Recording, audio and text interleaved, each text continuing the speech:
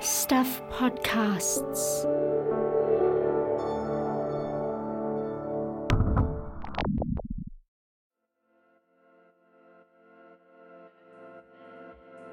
Hi, I'm Michael Wright and welcome to The Long Read from Stuff. This week's story is called The Murder of Lisa Blakie, Lone Kill or Gang Hit. It's by Stuff investigative reporter Martin van Benen, who joins me now. Hi Martin. Hi Mike. The murder of Lisa Blakie. Let's set this up first of all. What happened here? Well, Lisa was a 20-year-old from Timaru, and she began hitchhiking to the west coast from Yuldhurst on February the 6th, 2000, and ended up, unfortunately, dead in the Porter River, which is not too far from Arthur's Pass, in sort of big open country. It turned out that Lisa had been strangled, and her body was then placed in the water, and a boulder was put on her shoulder. So this happened 20 years ago, February 2000. It's not a cold case. This case was solved. Someone was arrested, tried and convicted. Tell us about that and what's happened of late in this case. Well, it took a while for police to arrest the man that would be eventually convicted of Lisa's murder. About a year after her death, they arrested a guy called Timothy David Taylor. Now, there were always some doubts, as there usually are in a circumstantial case like this, and sort of two theories have emerged. So the case is circumstantial, as you say, which is what makes it interesting, this new theory that's emerged. No one disputes that Tim Taylor picked Lisa up just outside of Christchurch and took her at least some way into Porter's Pass. But where the case gets a bit murky now is exactly what happened, who and when. It's a case that's kind of built on the details. Yeah, and they're quite complicated details because there are a number of locations, a number of times that are quite crucial to either version. So it really does take a lot of work to get your head around the case. The reason it's come to attention again is that Taylor's lawyers have applied to the Criminal Cases Review Commission for his case to be reviewed. And the commission hasn't yet decided to take the case on, and whether they do investigate is far from certain. Thanks, Martin. Let's take a look at the case then. Here, with some strong language and content, is Martin reading his story, The Murder of Lisa Blakie, Lone Hit or Gang Kill. The Yuldhurst service station on the outskirts of Christchurch is a well-known spot to hitch a ride to the west coast. It's about midday, and a slight young woman with shoulder-length brown hair has her thumb out. For company, she has her dog Chaos, a pup really, part pit bull, part Labrador, and no doubt much else. She is travelling with a large cream suitcase and a plain khaki kit bag. The suitcase contains her teddy bear, pills, soft toys, and books on astral travel, palmistry, dreams, Chinese horoscopes, reflexology, and witchcraft. A hard-covered exercise book is filled with her poems. A line from one reads, "Men's poison running through my veins, caused by a broken heart." The day is cool with sunny spells, and a stiff breeze blows from the south across the Canterbury Plains. The woman is wearing a strapless, tie-dyed purple mini dress, pants and a black woolen jersey. She stands in thick-soled black Doc Martens with a stud in her tongue and a Taurus bull tattooed on the back of her neck. Some motorists driving past feel apprehensive for her. "I remember she looked so vulnerable," one later said, "because she was so young and very attractive." A curious service station attendant watches the hitchhiker, who has bought a chicken roll, a $20 phone charge card, and a Primo chocolate milk drink from the service station's shop. The next minute, she is gone. Her ride is a gingery-headed man called Timothy David Taylor, just turned 30, who lives in Darfield and is driving a messy, pale yellow 1983 Ford Cortina. The day is Wednesday, February the 2nd, 2000. Sometime after 1 p.m, the young woman goes missing. On Sunday, February the 6th, some visiting American fishermen find the young hitchhiker's body in the Porter River near a lay-by. It's big open country, about 70 minutes drive from Yaldhurst. Her body, face down and facing upstream, is mostly underwater and immediately below a willow tree.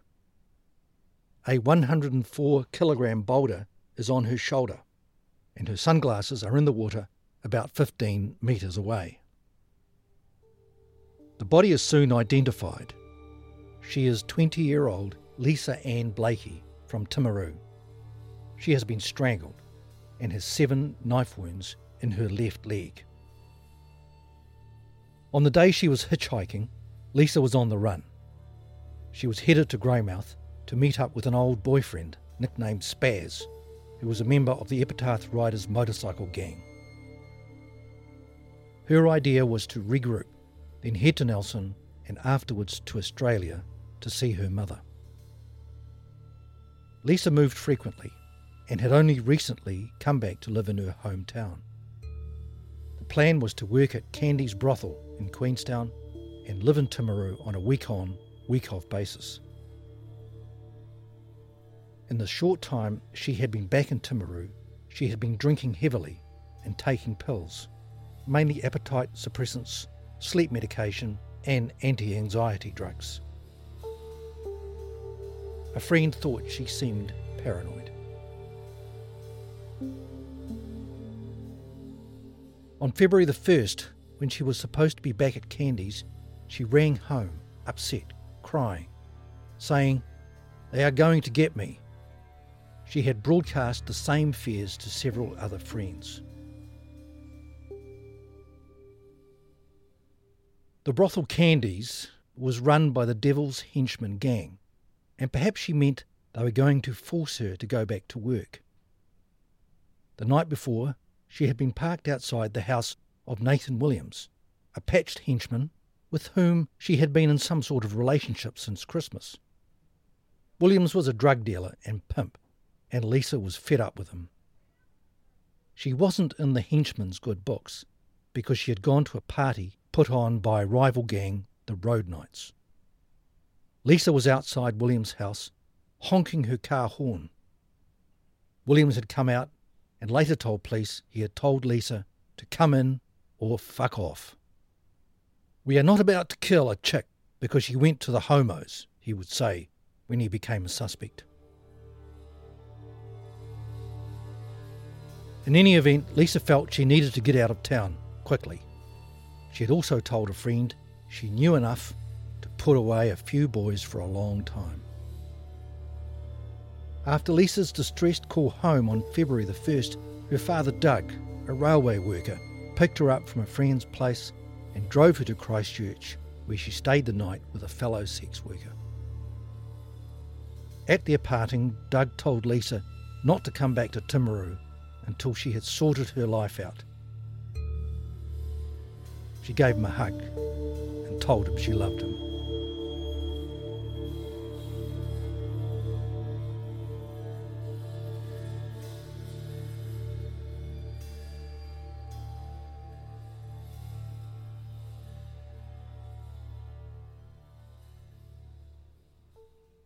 She intended to take the bus to Greymouth, but missed it, and on February the 2nd took a taxi to the Yaldhurst hitchhiking point. She arrived just before midday. Timothy David Taylor was found guilty of murdering Lisa after a jury trial in Christchurch in April 2002. He was jailed for life and released under strict conditions in April 2021. He is a difficult man to champion. By December, he had allegedly breached his release conditions by going to Manchester Street in central Christchurch 13 times to visit sex workers. He was recalled to prison, where he waits for another parole hearing. In 2021, Taylor's legal team lodged an application with the Criminal Cases Review Commission to have Taylor's case looked at again. The The Commission has yet to decide whether it will take it on. Taylor's case is partly spearheaded by Bridget McMenamin, a former detective who worked on the Blakie inquiry and who, disillusioned with the Blakie investigation and others, left the police in 2002. Doug Blakie, Lisa's father, is also convinced Taylor did not kill Lisa. In short, they believe henchman gang members went after Lisa on February the 2nd and found her near Porter's Pass after Taylor had dropped her off. They killed her and did not deposit her body in the Porter River until several days later. Doug Blakie says the key to allaying his concerns about Taylor's guilt lie with a former henchman, now in Australia, who has eluded a DNA test. Blakie believes there's a good chance the former henchman can be linked to a 4 centimetre long hair found on Lisa's stomach. The hair was neither hers nor Taylor's. That could blow the case wide open, Doug Blakie says. He reckons the record of calls between henchmen and their contacts shows that they knew Lisa was dead by February the 2nd. He's cagey about some other information which he believes supports the theory. He wants to put it before the Commission first. Blakie says Taylor had reasons to be terrified of the henchman and therefore lied repeatedly to protect himself and others. He took the rap, says Blakie. He was the fall guy. I'm looking for closure. I want to get the guys who did it.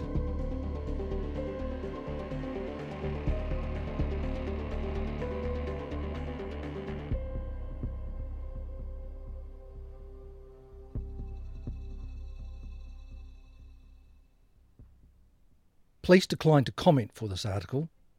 In the past, they've said they investigated the henchman intensely for at least 6 weeks after Lisa's murder, but could not find a connection between the gang and Lisa's death.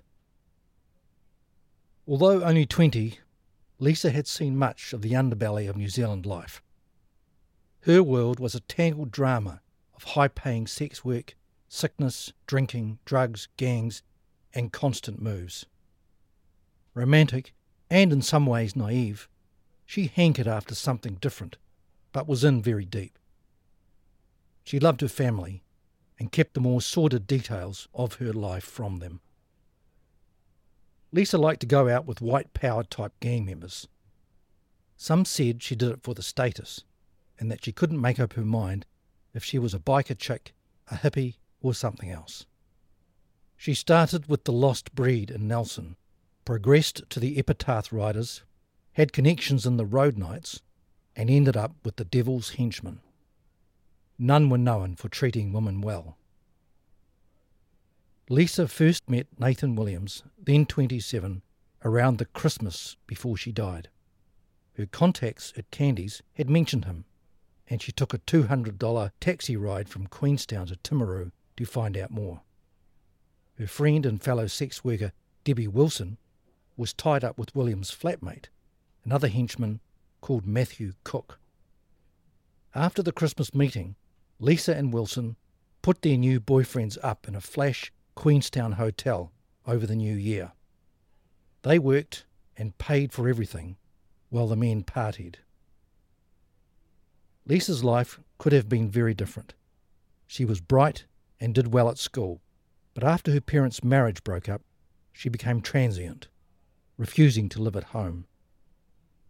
She began working in massage parlours, and by Christmas of 1997, only 17, she was living in the bleak Greymouth suburb of Cobden and working as a prostitute from home. When she tried to work as a checkout operator at the local SuperValu, she lasted a day. Her former clients pestered her. She enrolled as an adult student at Greymouth High School in 1998, telling a school counsellor she wanted to give up drugs and prostitution. At Candy's, she was regarded as professional and good at getting money out of clients, but some older sex workers thought she was dizzy.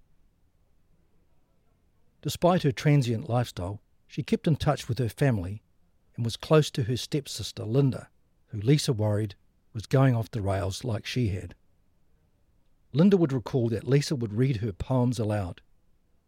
She would write how her life was such shit and about love hurting so much.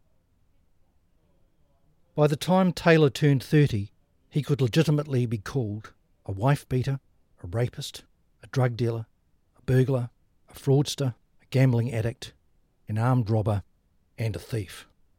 But no one had accused the small man with gingery hair and a large swastika tattooed on his chest of murder. Around the time of Lisa's death, he was something of a one-man crime wave. Just before Christmas, he held up the Darfield Hotel with a sawn-off shotgun and kidnapped the barman. He had also been dropping dud checks around town, and in the days after Lisa went missing, he met with his supplier of morphine sulfate tablets to do a drug deal and robbed a lotto shop in Christchurch. Taylor grew up on a farm in Cust in North Canterbury. His schoolmates remember him stealing anything he could lay his hands on. He worked on a fishing boat, married, and had 3 children, but did not see much of them after the marriage broke up in 1996. In the 3 years before he became a suspect in Lisa's murder, he worked as a labourer, truck driver and sawmill worker. He lost the jobs over thefts and erratic work habits. He was known by his cohorts as a wannabe biker, but not taken seriously. He might act tough, a gang member told police, but at the end of the day, he's a bit of a blouse. He wouldn't be able to kill anyone, even by accident. If an argument developed, you could always count on him not being there. Taylor appeared to have an unusually high sex drive. A previous partner told police he tried to sleep with all her friends. He wanted sex all the time, she said, every day when we were together. Even when in a relationship, Taylor would visit prostitutes on Manchester Street in Christchurch. A sex worker, now deceased, told police she had accompanied him on a drug run when he stopped in the middle of nowhere and threatened to leave her there if she didn't have sex with him. Then they had sex on the bonnet of the car. At the time of Lisa's disappearance, Taylor was living in Darfield with a former member of the Templars motorcycle gang called Ross Hesselwood, a pig hunter with a fearsome reputation. They were close, and their house had a red and black Nazi flag hanging from the ceiling. The day before Lisa's body was found, Hesselwood came to the flat where Taylor was ensconced with his then-girlfriend Ruth Lewis, and, for reasons that remain unclear, gave him a ferocious hiding. Taylor's blood was splattered up the walls. He spent the night in hospital with head injuries, bruising, and a broken left arm. Habitual lying was another of Taylor's character flaws. In interviews with the police about Lisa's murder, he continually changed the story and made up new ones.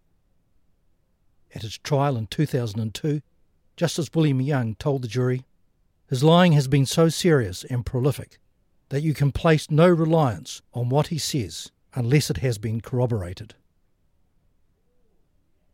Taylor and Lewis spent most of their days drinking and playing the pokies. Lewis knew the henchmen Nathan Williams and Matthew Cook and liked them both. On the night Taylor was in hospital, she was in bed with Cook.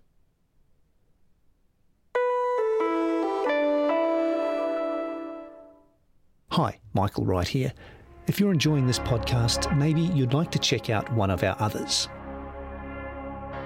Collapse is the story of the CTV building, which collapsed in the Christchurch earthquake in 2011, killing 115 people. We have a building on fire with persons trapped that we're trying to get out. It's the story of one tragedy in a city full of them. About how a building went up. It shouldn't have got through council. How it came down. And this level collapsed first. The people who were saved. She went from I'm going to die to a realisation I'm going to live. And the 115 who weren't. This is a grown man in tears because they couldn't rescue these people. It's also a story about a search for the truth. Why did one unremarkable office building in the central city collapse like no other? How did almost 2/3 of Christchurch's entire earthquake death toll die in this one building? And most of all, was anyone responsible? Go to stuff.co.nz/collapse or subscribe wherever you get your podcasts. If I don't get fire service here soon, they're going to die from the fire.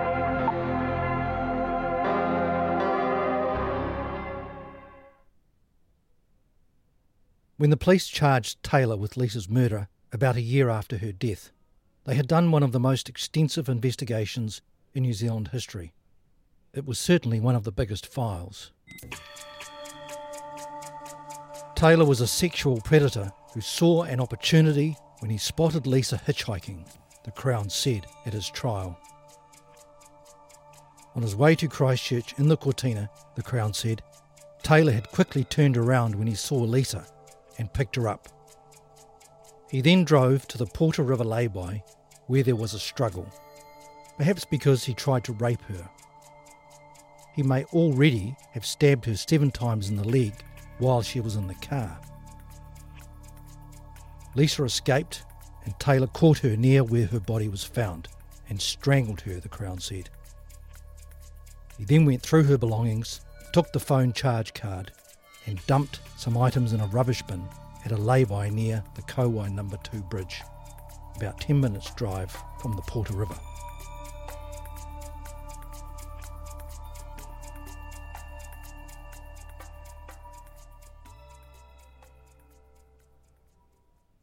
Linking Taylor directly to the murder would not be easy. The police found no forensic link between Lisa's murder and Taylor. No blood traces were found in his car, and none of his DNA was found on her body. His fingerprints were not found on any of the items in the bin at the lay-by. The thrust of the defence case at trial was to pour doubt on the allegation Lisa had died on February the 2nd. A later time of death made it highly unlikely that Taylor was the culprit. But certain things were not in Taylor's favour.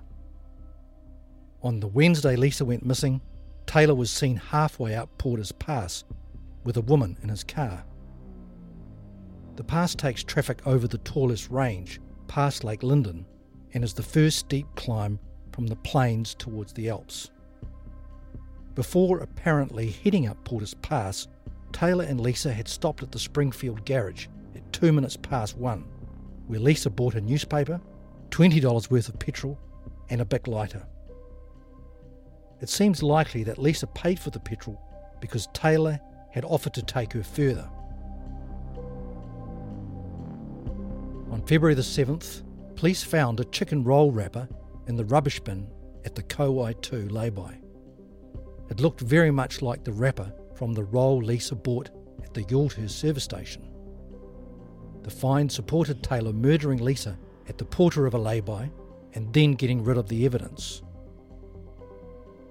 Another piece of indisputable information was that Taylor loaded the phone card Lisa bought at the Yulthurst service station onto his phone at 1:58 p.m. on February the 2nd.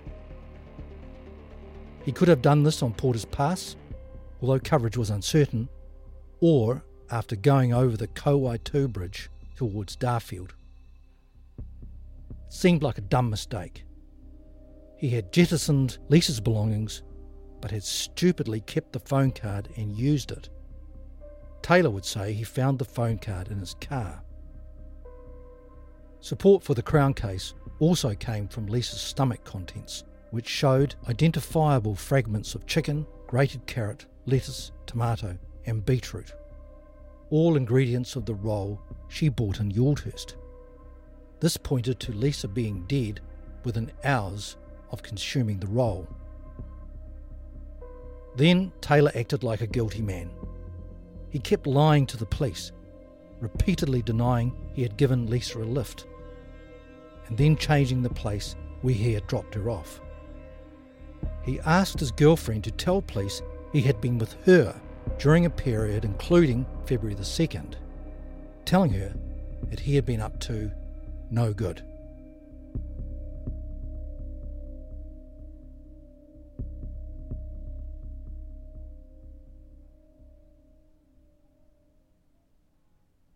Chaos was another piece of the puzzle. The friendly pup was seen about 2 p.m. on February the 2nd, coming towards the Kauai 2 bridge. Lisa would not have abandoned Chaos, so something must have happened shortly before. It fitted with Taylor shoving the dog out of his car on his way to the Porter River lay-by or on the way back. That Lisa was killed at the Porter River lay-by on February the 2nd by Taylor was supported by other factors. The marks on her body were consistent with a struggle at the river, and the injuries to her leg were inflicted close to the time of her death. There were spiky twigs from undergrowth similar to that at the river in her hair and between her legs. Her damaged necklace, sunglasses, and can of pepper spray were found near her body. In October 2000, 8 months after her murder, Lisa's suitcase and kit bag were found by a water race adjacent to the old West Coast Road. It was a good hiding place, and Taylor knew the area well. Like most circumstantial cases, the Crown case against Taylor was not open and shut. Two crucial witnesses for the defence were Barbara Beckford, then 54, and her friend Helen Chambers. Beckford was the chair of the West Coast Health and Disability Ethics Committee, and on February the 2nd was travelling from Greymouth to Dunedin with Chambers for a bioethics summer school. She had driven the road for more than 20 years. Beckford told police she had seen a young woman with luggage and a dog as she drove past the Kauai 2 lay-by after 2 p.m, probably between 2:10 and 2:15. Beckford was deep in conversation with Chambers, but recalled wondering what on earth the young woman was doing in the middle of nowhere. Chambers thought they had sighted the young woman a bit closer to Christchurch, but otherwise supported Beckford. The sighting, if valid, completely cleared Taylor because it meant Lisa was still alive after 2 p.m, and not where the police said she was. Then came the odd matter of Lisa's body not being discovered until Sunday morning, about 4 days after her death, on the Crown case. Those 4 days were a busy time for the West Coast route, due to the coast-to-coast multi-sport event. It started on February the 4th, but most competitors travelled to the start on the West Coast the day before. The Porter River lay-by had multiple visitors. Between the time Lisa went missing and her body's discovery, 9 people were in the vicinity of the stream and didn't see her body. Yet, on February the 6th, 2 fishermen arrived and immediately spotted her. The timing for Taylor to have killed Lisa, arranged her body in the stream, and got back to Darfield was tight. On the Crown case, Taylor had to drive from Springfield to the Porter River, struggle with and murder Lisa, arrange her body, remove all evidence from his car, and dump some items at the Kauai 2 lay-by, all in about an hour. In addition, if Taylor had been in the stream, either struggling with Lisa or positioning her body in the boulder, he should have had wet clothes when he returned to Darfield. However, there was no evidence of him being wet. Some facts which undermined the police case emerged from the post-mortem on Lisa's body. The stomach contents supported the contention she had eaten the chicken roll about midday and was killed soon after. But samples of tissues taken during the post-mortem, which started about 8:30 p.m. on the day she was found, showed few signs of decomposition. The Crown's own pathologist estimated the time of the death about 18 to 24 hours before the autopsy, mainly due to the fact rigor mortis was present when the body was found. He didn't exclude February the 2nd as the time of Lisa's death.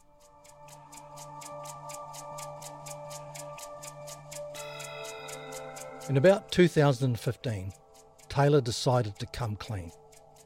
He claimed he saw the henchman in a white Bedford van as he was driving back to Darfield after he dropped Lisa off, at her request, at the Kauai 2 lay-by. he claimed she was freaking out about threatening text messages she was receiving and wanted to get out of the car.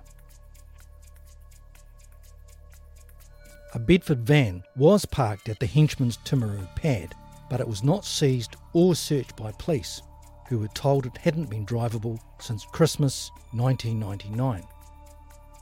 Doug Blakie says that might be true, but believes the henchman had another Bedford van. Taylor's latest account would explain Beckford's sighting and suggests Lisa's fears were well founded. In this new scenario, the henchman either killed Lisa immediately and preserved her body in a chiller, or kept her in a secure place until killing her the day before she was found in the river. Taylor supporters believe her body wasn't dumped immediately because the henchman needed time to set up alibis.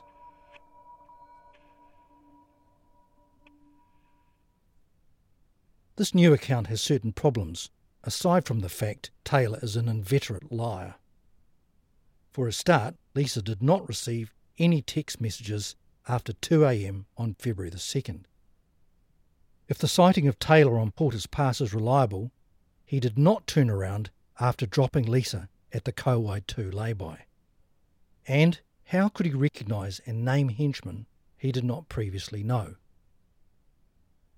Bank transactions, telephone records and medical appointments point to the henchman accused by Taylor being in Timaru on February the 1st and 3rd. Calls were made to their address on February the 2nd and were answered.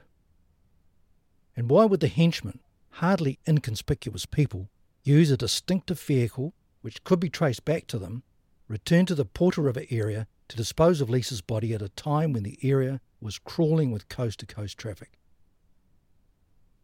Although there were numerous sightings of a similar white van in the area at the relevant times, police following up the sightings found no evidence supporting a scenario the henchmen were involved. However, the henchmen Taylor identified were definitely in Christchurch on February the 5th, when they went to the Latimer's Hotel about 3 p.m. and paid cash for a room. They left about an hour later, saying a Dunedin woman or women they had arranged to meet hadn't turned up. It suggested they had Lisa's body with them.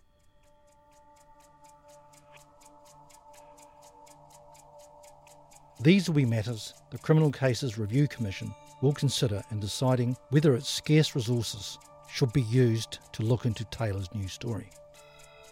It seems like a big ask, but maybe the information Doug Blakie claims to be holding back will be highly persuasive. The Commission will be looking for new information showing the henchmen were in Christchurch on February the 2nd and knew where Lisa was heading. This is a murky case, populated by people who do not habitually tell the truth. Those that want to tell the truth may be too frightened to come forward. If the Commission does decide to investigate Taylor's new claims, it will have its hands full.